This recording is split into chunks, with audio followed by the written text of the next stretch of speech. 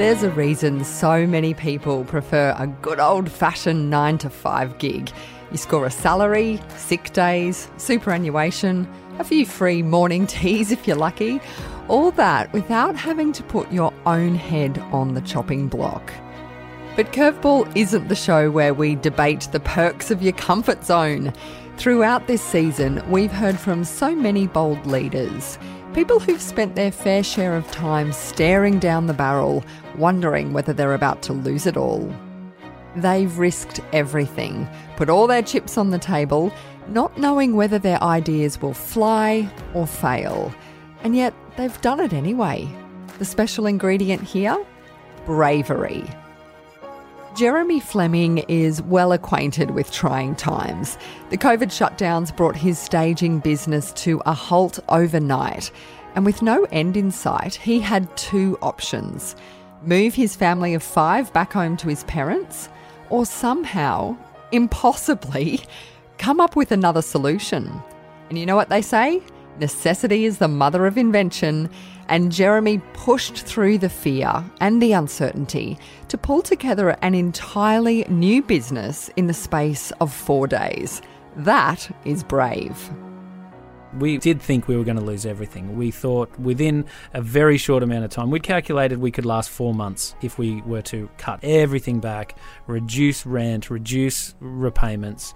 We could last 4 months with no income. And so we really thought we'd lose the house. My parents live in Hervey Bay, and we called them and said there's a very real potential that we'll need to move up there with you. It was heartbreaking. We thought that it was all going to go. There was a lot of sleepless nights and just a lot of work, a lot of focusing on what we could still do.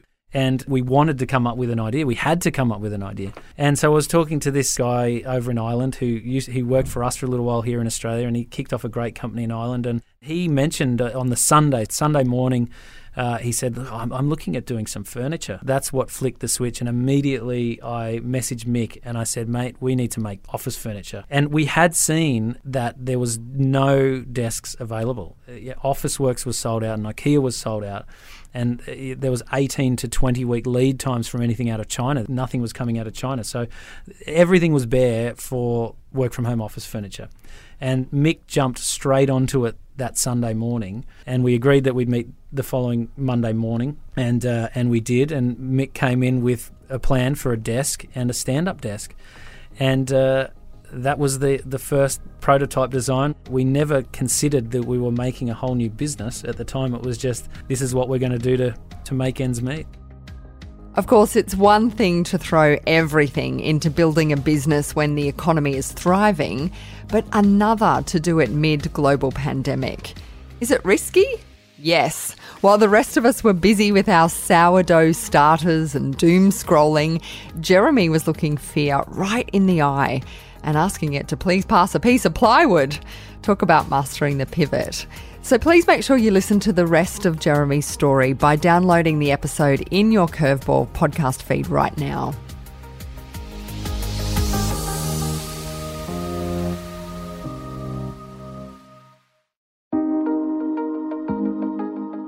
And Jeremy's not the only one who's had to show courage.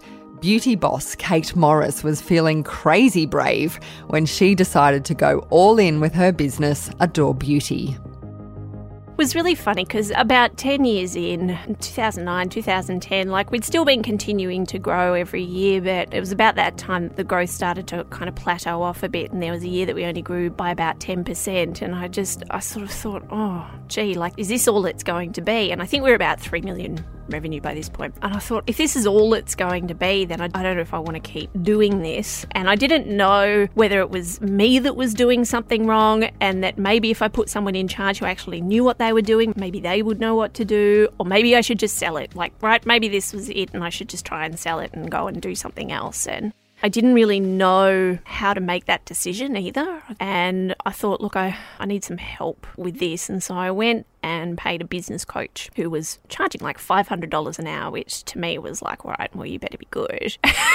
For that kind of money, I'm not getting paid that. And she got me to go and write a letter to myself from 10 years in the future, which is now. incidentally. But anyway, it's, to try and sort of draw this picture of what the business could be and what it could look like. And, she said, look, go into as much detail as you can. How much money does it make and what's your job in it and how do customers think about it and all of this kind of thing. And I went away and I thought, well, that sounds like a dumb idea. But I thought, well, I've paid the $500, I may as well do it.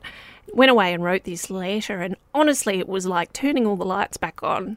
When you've been sort of sitting in the dark reading for a while and then someone comes in and goes, God, what are you reading in the dark for? And yes, it was suddenly the whole path was just illuminated for me. And I just went, oh, no, I do know what to do.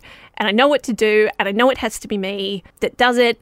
And I was just completely reinvigorated to have kind of this new vision that I'd mapped out for myself. And then it was like, okay, right, well, I have the path and I knew what I needed to do, but I also knew that to do these things, to get the business growing really fast again, I knew that the things that I needed to do would cost money.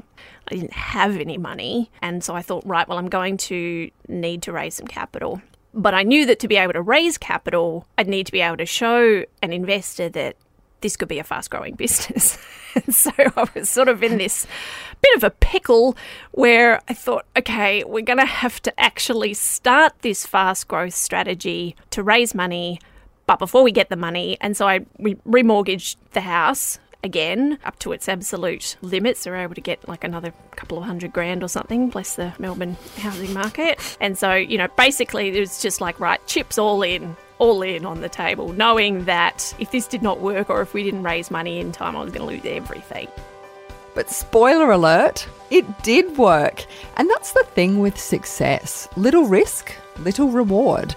And risk-taking can be scary. You do have to be brave.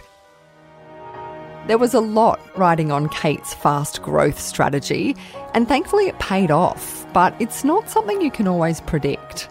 If you haven't listened to that episode with Kate Morris, please do so. It's in your Curveball feed right now. Make sure you subscribe if you haven't already. It's completely free, and that means you don't miss a single episode.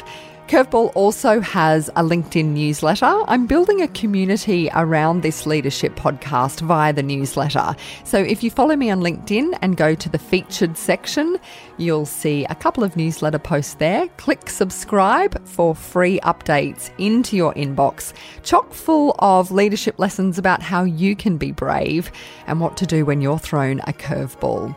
We'll also put the link in our show notes. And please do share your stories of career survival and bravery. When have you stood up and really faced the fear? I'm keen to hear from you, especially because I'm building out my company, Dead Set Studios. It's been such a big learning curve for me. I've had lots of great support from friends around me, from the producers of this show, Hannah Kinder and Rachel Fountain, who've been just my champions and in my corner the whole time. But it's been such a difficult struggle. But I really feel like I've turned the corner in a lot of ways, and the stories we've been sharing on Curveball have really helped with that. So post your thoughts on the LinkedIn newsletter or send me an email about how you're going with your brave decisions. Send them to hello@deadsetstudios.com. And Curveball is a production of Dead Set Studios.